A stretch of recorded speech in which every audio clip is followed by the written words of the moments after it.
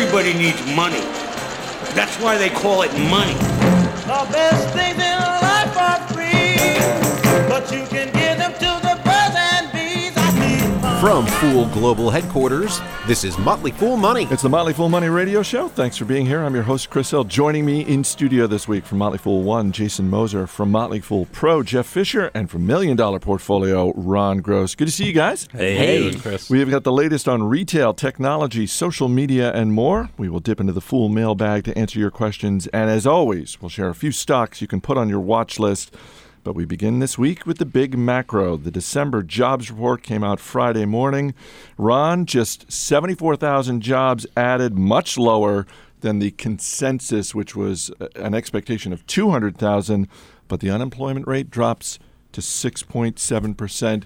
What did you think of the number? A lot of people were surprised, particularly given how some of the other macro numbers, GDP among them, have been pretty strong lately. And even the ADP report, which sometimes is in conflict with the official unemployment report, looked like we were going to see a better number. So it was a bit surprising. People focus on now the taper that the Fed is going to start tapering the bond buying program. People are calling this perhaps the untaper. Are they still going to be able to do that? I think the answer is yes, but they have a lot of flexibility to go up and down and be gradual. I'm hoping this is kind of the pause that refreshes, that we're still on the right track. The unemployment rate coming down is kind of smoke and mirrors. It's because the labor participation rate is at its lowest point in a long, long time. Since 1978. Which is bad news. The U6 fuller unemployment number is at 13.1%. That remains unchanged. It's still a lot of people that are unemployed, but I do think we're still on the right track. I'm staying optimistic. Yeah, and part of what may have depressed this payroll number was the rough weather in December.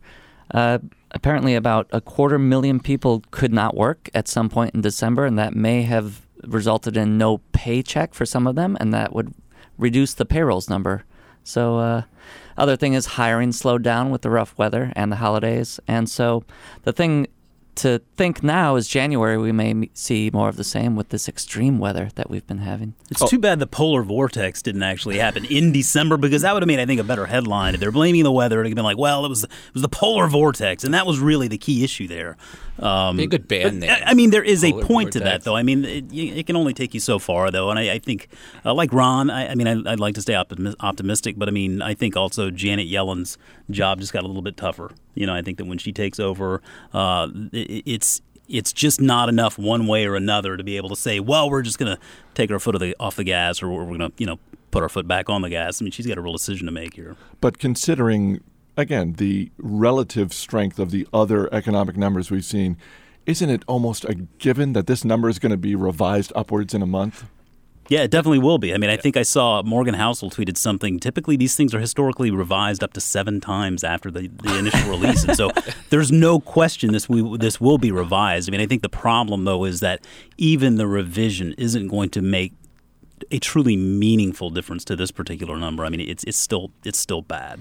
All right, let's talk retail. Remember when Target said that up to 40 million customers may have had their credit and debit card information affected by the data breach during that 3-week period last November and December? Yes, Chris, we remember. 2 things on that. One, now it's up to 70 million customers who may have been compromised. And 2, the data breach Target is now saying that the data breach may not be confined to that 3-week period. And yet, Jeff Fisher, a month ago, shares of Target were trading in the low 60s. That's basically where they are right now. So should we not be worried about this? Oh, that's remarkable, because this is bad news that has gone to much worse news, really. And Target now has a situation on its hands similar to Johnson & Johnson and the Tylenol scare from years ago. They need to rebuild customer confidence in what they do. To be fair, a hack like this, data was hacked at the point of sale on, as you said, Chris, up to 70 million customers at this point. And it was credit card numbers, address, email, everything that's on that magnetic strip and that went through the point of sale. So that could happen anywhere. To be fair, it's not exclusively Target's fault. It's partly the system's fault. But Target really needs to convey now what they're doing to enhance its security, of course, what it can do.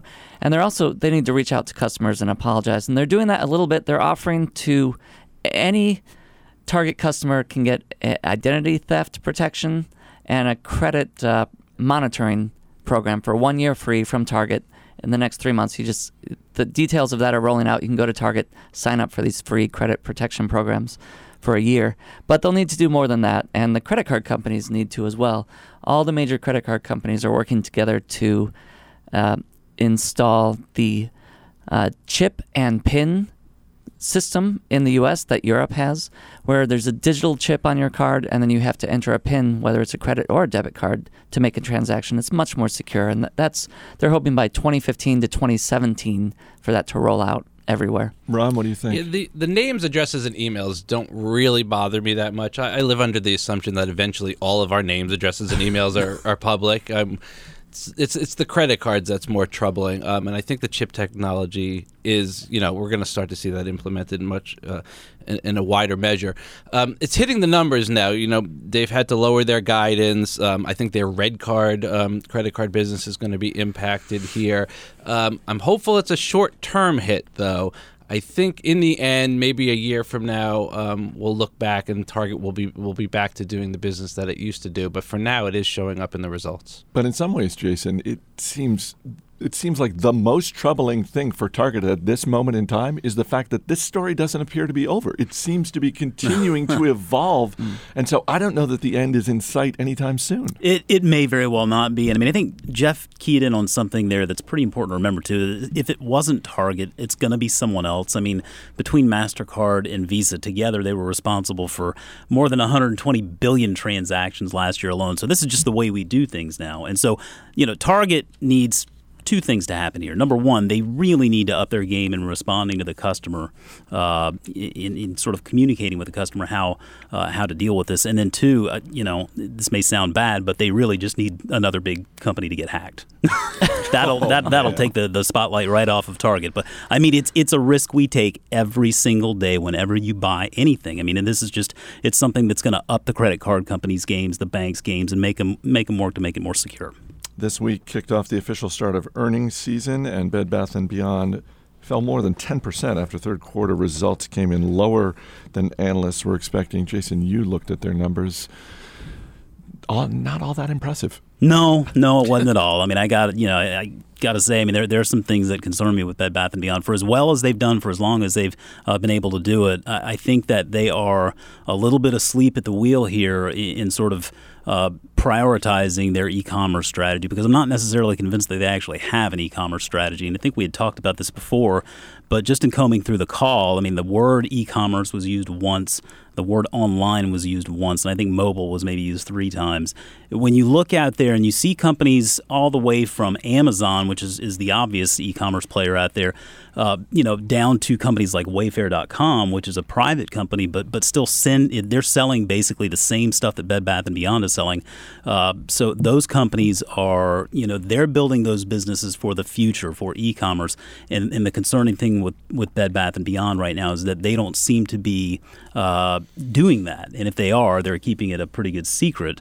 And then to top it off, they've spent $170 million on share buybacks last quarter, with the shares basically at all-time highs. And I feel like with a company like this that really needs to focus on getting some return on their investment, they need to be doing something else with that cash. On the flip side, Macy's hit an all-time high this week after announcing it is laying off 2,500 employees and closing 5 stores. Ron, we've talked before about Macy's being really great at managing their store footprint, maximizing money per square foot, all that sort of thing. And yet, I'm not a shareholder, but I think I'd be a little disconcerted that this is the reason the stock is going up, because they're cutting costs, because they're laying people off. But they're not laying people off because things are going poorly. They're laying people off because things are becoming more efficient, and they don't need the same kind of workforce as they have in the past. So if you're an employee, not so great. I actually used to work at Macy's back in the day. We'll talk about that another time. No, hold on. Let's talk about that now for a second. What department were you in? I worked in the bath shop, and I would fold towels for 3-4 hours a day when I was in high school. It's very easy to picture that. Picture you folding towels. Yeah, I was not good at it. 3 to 4 hours a day, I think you'd have a lot of Not practice. every day. So if there was if there were 2 piles of towels, then your boss I would could say, mess up one "Ron pile and then folded refold those." it, and then mess it up again and refold it. So at home, are you the towel folder at home? I still remember how to fold a good towel. I'm not going to lie. All right, back All right, to the back business. to this. So they're actually able to raise guidance because they're cutting costs. They're becoming more efficient. They've cut people like Ron. Yeah. Same store sales for November and December were up 3.6%. Pretty good, especially when we're seeing other companies doing worse. They'll save $100 million per year approximately due to these restructuring. And they're making some good consolidations. They're putting together their Midwest and their North regions, and they're making some right moves for the business. I'll also add to that. I mean, the one thing that I took away from that release is Macy's is redistributing. They're sort of reallocating a lot of their resources to their online business. So I mean, it's good to see because they're going where their consumers really want to be, and those typically that direct to consumer model, those are higher margin sales anyway. So to see them doing this, I think it's a net win. We've talked before about the great run that the market had in 2013, and one of the results of that is it's harder to find opportunities if you're an investor. Is retail now maybe one of the best, if not the best industry for investors to find opportunities? Because, Jeff, let's face it, a lot of them are struggling. What I love about retail is you get a lot of news flow from them. You get, from most companies, a monthly sales report, same-store sales report, and a lot of times they get hit on short-term news, and then you can find a bargain. You can find a deal when something falls 15, 20% because they had a weak month or a weak quarter. Even Bed Bath & Beyond trades at about 12 times forward estimates, and it's grown double digits the past 1 year, 3 year, 5 year annualized.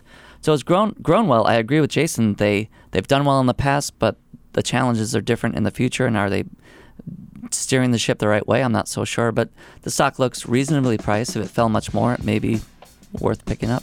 Coming up, the big IPO of 2013 is having a rocky start to 2014. This is Motley Fool Money.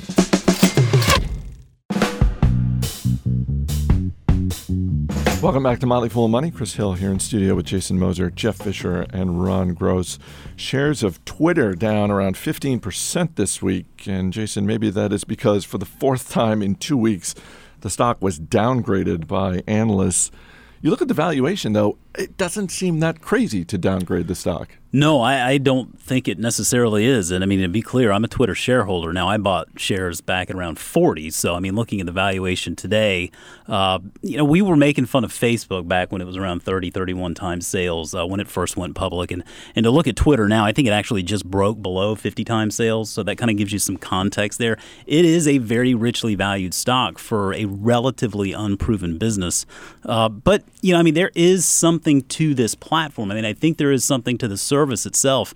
The question is, how optimistic are these expectations for the company that give the stock the price today? And I mean, for right now, it seems like they're pretty darn optimistic. But we're going to see, I think, for the coming quarters at least, a company that continues to plow more money back into the service to for research and development and whatnot.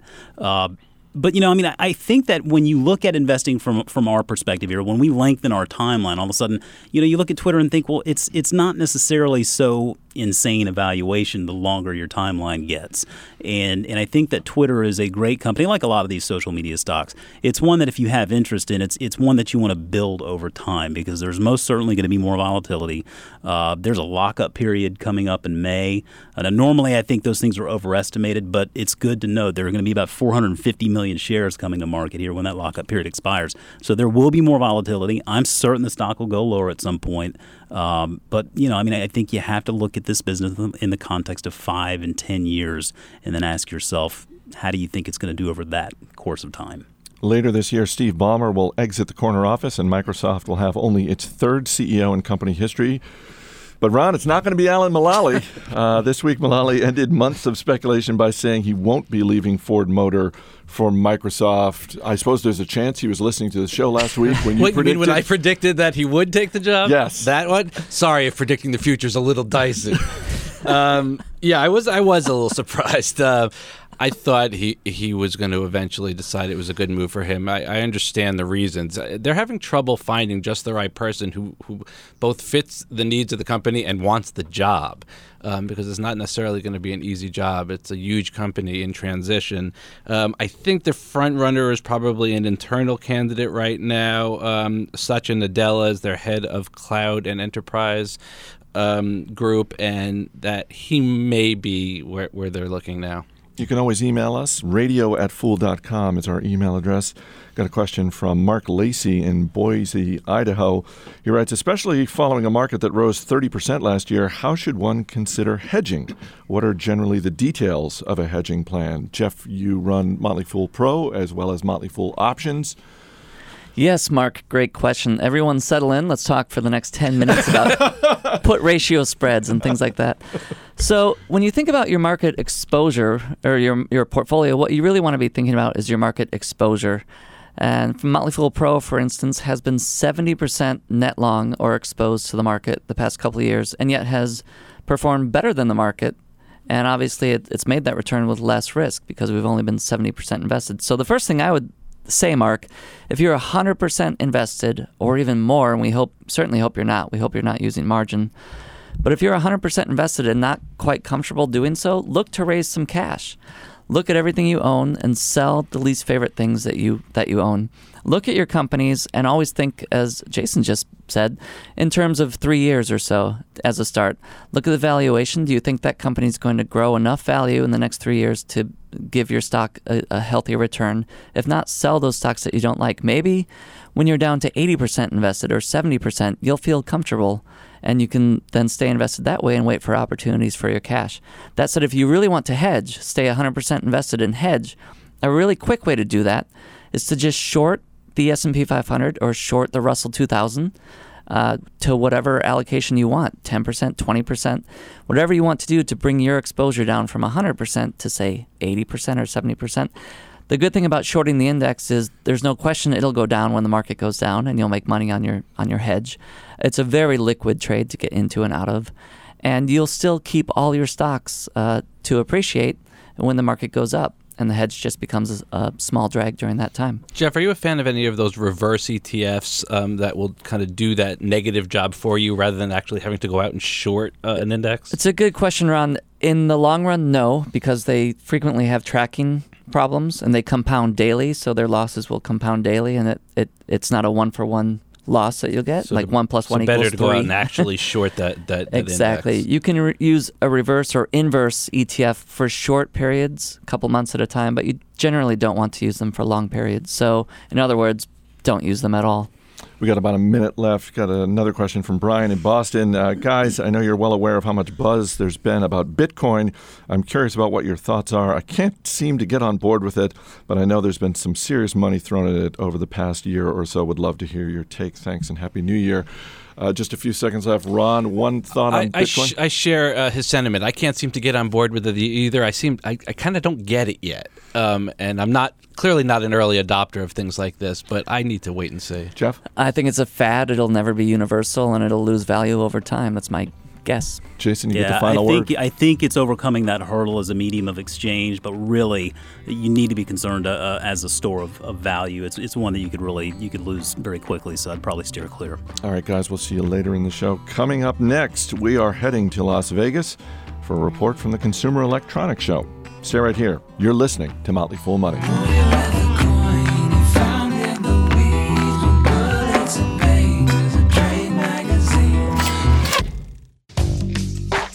Welcome back to Motley Fool Money. I'm Chris Hill. This week, more than 150,000 people descended upon Las Vegas for the Consumer Electronics Show, the largest consumer technology trade show in the world. So we sent a few fools to check out the action. Matt Argesinger is a senior analyst for our Motley Fool Supernova investing service, and he joins me now from the floor of the Consumer Electronics Show. Matty, how's it going? Hey, Chris, how you doing? I'm here at the Consumer Electronics Show in Vegas. We're at the South Hall right now, which is one of 3 massive halls in the Las Vegas Convention Center. I'm looking behind me. I've got InventSense. I've got 3D Systems around the corner. Lots of companies here. Acres and acres of floor space with pretty cool stuff, I got to say. So there are a lot of different industries. I want to touch on a few of them, but first, so far, what is your headline for CES 2014? I think the headline is for me is probably things are just getting smarter, and things is probably the optimal word, because every company here, whether you're as big as Intel or Panasonic or Samsung, or as small as this company called Crucell over on the corner, which I have no idea what they do, but everyone's doing wearable tech. Everyone's doing home smart technology. So in other words, it's I live my life and I've got my phone, I've got my TV, which are already smart, but I've got my toaster, which knows exactly how burnt I want my toast and what time of day I want it. I've got my washing machine connected. I've got my car souped up, so it's connected to all my devices, including things like Pandora radio. So it's essentially connecting all these things together, making them smarter. John Chambers of Cisco that was kind of the point of his talk, his keynote address this week was, there's just this $14 trillion market out there right now for things that are going to get connected over the next few years. And I would say that's probably the headline for me as I look at all these companies. So from the standpoint of the financial media, smart homes are getting a lot of attention, a lot of coverage. Is it ever too much? Do you ever look at the smart homes and think, wow, this is more complicated than it needs to be? Or when you're walking around the floors at CES, are you seeing things that you think, no, that absolutely makes sense and that would be additive, that'd be worth paying for to have in my home? Well, I think my joke is that as all these things get smarter, especially around the home, I feel like it's essentially rendering us humans dumber. I don't know if that's actually going to happen. It probably already is. But no, I think there are things that are happening that we look at right now and we're saying, that it might not make sense. It might not make sense for my dishwasher to be smart about, the amount of water or energy it needs to wash my standard set of plates. Or, it might not be necessary for me to be able to connect Pandora to every single device, including my fridge, by the way. There's smart fridges here that actually connect to music devices like Pandora or Spotify and things like that. So we look at that right now and say, why would I need that? I don't really need something like that. But I could seriously see in a few years, we'll look back and say, oh yeah, how come my fridge couldn't play music every time I walk in the kitchen? Or how come, my thermostat couldn't adjust to that perfect level every time I come to sit down and watch TV and my TV turns on. Some of this stuff it just seems out there right now, but it probably is going to make sense in the near future, and it's going to be just standard features on a lot of products that it's not right now. No, I think you're right. We're absolutely in a position where the machines are getting smarter, and it just will inevitably lead to the rise of the machines. So let's just enjoy ourselves before that happens. Wearable technology. That's right, before the robot revolution takes over. Exactly. Wearable technology is another growing industry. You've had the chance to talk with some executives, Alan Kroc, the CFO at InvenSense. What was your big takeaway from talking with him? Well, that was a good interview. I mean, his thing is that it's just, there's so much disruption happening now. I mean, and so many new things coming out with mobile and wearable tech. And there's just going to be a lot of losers in this space because, there's practical things. Like right now, if I want to, if I work out, if I go running, and I can have technology that, helps me measure my heart rate and keeps track of all my distances and helps me improve, on a fitness level, that makes sense. But then there's some things like, do I really need, a sports jacket right now that also serves as my phone and maybe even plays music? I don't know. That seems a little out there. But his point is, with InvenSense, which is pretty exciting, is that they're the guts of that technology. And so whatever consumers want, whatever they ultimately want, and whatever ultimately wins in wearable computing, InvenSense should be a part of that. And that's essentially what they're trying to do. They want to just try to make the best accelerometers and gyroscopes to go into whatever the wearable thing that's actually going to work, that's actually going to be marketable in the near future. And there are going to be a lot of losers in this space. I mean, we talk a lot about, I think Under Armour is one you want to pay attention to, because they obviously they've been making fitness clothes for decades. Nike, of course, is another one. These are the companies that know what athletes and human beings want and desire. Those are the ones that are going to be winners early on. All these smaller companies who are making these devices, steer clear for now, for sure. Well, you raise an interesting point, and I think it's part of why technology may be a tougher place to invest in or a more challenging space because there's more competition, right? Absolutely. So 10 years ago, chances are non-traditional technology companies like Nike and Under Armour, even the automakers, you have 9 of the top 10 automakers in the world who are at CES this year. Is that a good thing? It seems like that's a good thing for consumers, but I'm wondering if you're sensing any frustration on the part of particularly the smaller technology companies because it's tougher for them to compete. I agree. I mean, well, if you know, like for example, we walked down the 3D printing section of the convention center, which is actually just right around the corner from us here, and you've got 3D Systems and Stratasys, which are humongous. They take up a lot of floor space, but really nearby, you've got I counted over 24 other smaller 3D printing companies. And I doubt many people think there are that many out there, but there are plenty of out there that are trying to compete. The problem is there are a lot of companies like 3D Systems who've made so many acquisitions and have gained so much scale. So if you're looking to invest in smaller technology companies, very hard. Except that what you can count on is there's going to be a lot of consolidation in the market. So a lot of these little guys are going to get bought up. And 3D Systems has made over 24 acquisitions over the past 2 years, and they're buying up these smaller guys. So if you have a good technology, there's a chance you might get bought out. But again, you're playing roulette with a lot of these companies now because a lot of them will fail ultimately. You're listening to Motley Fool Money, talking with Matt Argersinger, Senior Analyst for Motley Fool's Supernova Investing Service. He's on the floor of the Consumer Electronics Show in Las Vegas, Nevada. You mentioned 3D printing. You've had the chance to talk with, I think, the CEO over at MakerBot, which is a division at Stratasys. That's right. Where is this industry going? I get that there's consolidation and probably more of it to come, but in terms of appealing to consumers or appealing to businesses, is there a dual track that these companies like Stratasys and 3D Systems are on, or do you think they are leaning more in one direction than the other? That's a great question. So yeah, we spoke with Bree Pettis, who's the founder and CEO of MakerBot, and I joke with Matt Greer, our producer, and because we after we talked to him and we've seen some of the stuff that 3D Systems coming out, there's 2 ways the industry can go. You hear wonderful things like, 3D Systems or Stratasys is making medical devices or implants. Obviously, those have huge implications for a lot of people, a lot of industries. At the same time, you walk back and forth and you see all these little plastic tchotchkes. I mean, I think I've seen about 100 plastic bunnies printed by either a 3D Systems printer or a MakerBot printer. Now, and MakerBot, by the way, has a whole, a new whole line of these small little plastic toys that they've come out with that you can actually buy. But I'm thinking to myself, why on earth? Who on earth is going to buy this stuff? And do I really want to get a 3D printer so I can print, a small plastic figurine that I'll probably throw away in a month?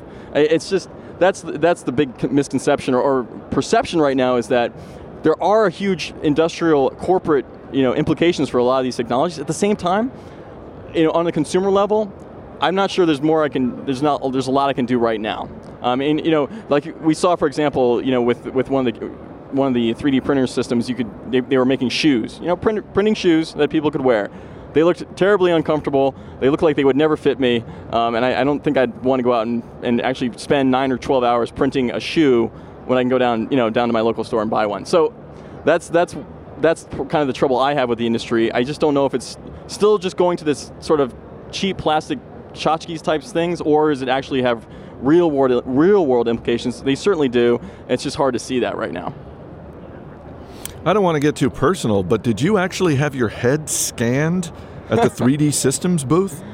I actually did. They have their new Sense technology, which is kind of interesting. 3D Systems guy came around. He had this device that he was holding in his hands. He kind of walked around me, 360, and took a 3D scan of my head. And they're right now in the process of printing a 3D sculpture of my head. And we're going to have our Rex Moore, a fellow fool, pick it up for us tomorrow because he'll be here for another day, and we'll get a chance to look at that. So, yeah, I don't know. Well, that seemed to be relatively cool. Again, how marketable is something like that, or how profitable could something like that be? I'm not sure right now. I look forward to seeing that on your desk because I can't imagine your wife wants that in your home. Oh, yeah, yeah. You also had the chance to talk with one of the executives at Pandora, and I think for a lot of people, Pandora is a technology company they can really get their head around because it's, relatively speaking, a mature company. It is in some ways disrupting, or certainly attempting to disrupt, the radio industry, the music industry. You take your pick. What was your takeaway from Pandora, and did it change the way you feel about the stock? I've been a fan of Pandora. I'm a big user of Pandora, and so we got to speak to CFO Mike Herring from Pandora, and I have to say I came away even more optimistic about their opportunity because he leveled with us. He said, there are basically two markets we're going after. There's the mobile ad market, which is obvious. I mean, they're already basically the third biggest generator of mobile revenue on the planet, believe it or not. Many people don't know that about Pandora. They're just behind Google and Facebook. But the terrestrial radio market is still a $15 billion bogey. And a lot of people look at terrestrial radio and say, oh, that's got to be on the decline, certainly traditional radio. But it's still $15 billion in advertising dollars per year. And Pandora has a tiny, tiny fraction of that right now. And they think that's a huge potential market for them. They think they can grab a big share of that eventually. And then I also asked them about Sirius XM radio, the satellite radio, and what did that mean for their business? And he was pretty blunt in saying that, listen, with connectivity the way it's going, with cars and everything, the satellite, the idea of having a satellite radio is not going to be as important as it is today. In other words, if I'm driving in Yuma, Arizona, right now I probably need a satellite radio to get any kind of stations or whatever, but that's not going to be the case in the near future. So Pandora will be able to compete right along with them, and that could actually eat into satellite radio's edge a little bit. All right, before I let you go, so many technologies, and I love the fact that you talked about how that one executive said, look, there are going to be a lot of losers in this space, because that's the reality of the Consumer Electronics Show. There's always some eye-popping technology, but a lot of companies can develop the technology and not really create the sustainable business to let it succeed. So I'm curious, what's one gadget or technology that you saw that you thought, not only is that not impressive to me, I'm certain they're not going to be around in a year or two? And on the flip side, what's one gadget or type of technology that you were blown away by that you absolutely have to have? Whew, good questions. I'll answer the latter one first. I think TVs are going to make a bit of a comeback. I mean, I think, the idea of buying a TV, it hasn't been all that exciting because there really hasn't been a lot of innovation in that space. But I have to say, Samsung, a few others, they've come out with some pretty slick TVs, the 4K TVs, the bendable TVs. Now, they're not really bendable. In other words, I can't go up to the TV and bend it, but the TV actually bends by, you press a few buttons and it'll bend, and it really creates a really intriguing visual experience, I have to say. So I haven't bought a TV in probably 5 years, but I've actually looked at some of those TVs and said, you know what? I think it's about time I bought a new TV. So that would be my little bet, that I think TVs are going to make a little bit of a comeback. On the losing side, I have to say, just continuing to walk up and down the 3D printing space.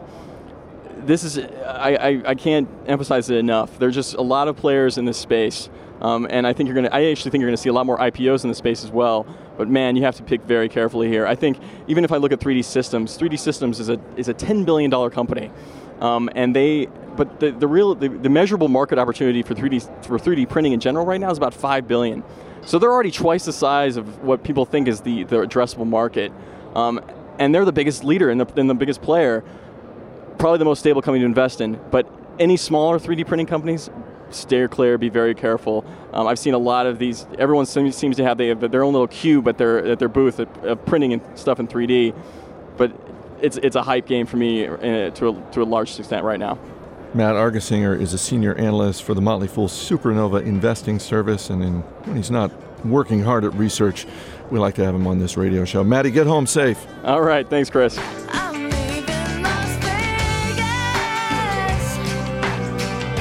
To get more of Matt's take on CES and to get the latest scoop on our Supernova investing service, just go to ces2014.fool.com. That's CES2014.fool.com and enter your email address. Up next, we'll give you an inside look at the stocks on our radar. This is Motley Fool Money. I'm leaving for good. I'm on a Mexican radio. As always, people on the program may have interest in the stocks they talk about, and the Motley Fool may have formal recommendations for or against. So don't buy or sell stocks based solely on what you hear. I'm Chris Hill. Joining me in studio once again, Jason Moser, Jeff Fisher, and Ron Gross. Guys, before we get to the stocks on our radar, I got to mention we have a special free report, the Motley Fool's top stock for 2014. Speaking of stock ideas, it's a free report from our Chief Investment Officer, Andy Cross, and you can get it just by sending an email to topstock@fool.com. That's all one word, topstock@fool.com. Ron Gross will bring in our man Steve Broido from the other side of the glass to hit you with a question. What do you got this week? I got Intel, INTC. They report this week as earnings season starts to heat up. They've clearly been slow to mobile, to get into the mobile market. People are focused on declining PC market, have stayed away from Intel. But we don't think it's over yet. We think they're making a big push. Their new Haswell processors look really strong. 11 times free cash flow, 3.5% dividend yield. Stock looks good. Steve, question about Intel? Isn't it pronounced Intel and not Intel? I'm from New York. I think Ron did it both ways, so it's sort of like data and data. I don't want to speak for you, though, Ron. No, you feel free. Jeff Fisher, what do you got this week? Gentex, ticker is GNTX. They make auto-dimming mirrors and other glass-related products for cars and now airplanes too. But their main business is those mirrors and rear display cameras in automobiles. Their margins last quarter were at record strong numbers, which is what we always watch for on Gentex. We own Gentex and Pro. It's been a good stock. But we're watching the margins to see if they can continue to hold up. Steve? Is there a retrofitting opportunity here, or is it just contingent on me buying a new car with cool mirrors? You know, that's a great question. You could retrofit one of these mirrors onto your car, and once you have one, it's hard to go back to the one that you have to flip. It makes a big difference. It's probably only a few bucks, Steve. I think it's worth it. I'm in. Jason Moser, stock? Yeah, I can't get the Looney Tunes Roadrunner song out of my head ever since I started researching this company. It's called Roadrunner Transportation Services, but it's an asset-light transportation and logistics provider, which basically means that rather than owning all of the trucks for shipping, they more or less work with third-party contractors that own or lease all of the trucking equipment and actually provide Roadrunner with a dedicated freight capacity. So they run a very asset-light business model, which means higher margins and a variable cost structure, which means that when times are bad, they're not paying these heavy fixed costs like something like a restaurant might, but they focus on the small to mid-sized shippers, which is generally an underserved market, and it's just it's a business that I'm going to keep looking into. It's pretty cool. And the ticker symbol? Ticker symbol is RRTS. Steve, question about Roadrunner? How do you keep quality control in check when you're outsourcing so much? I think that's probably one of the biggest challenges they have there, and that's what I thought.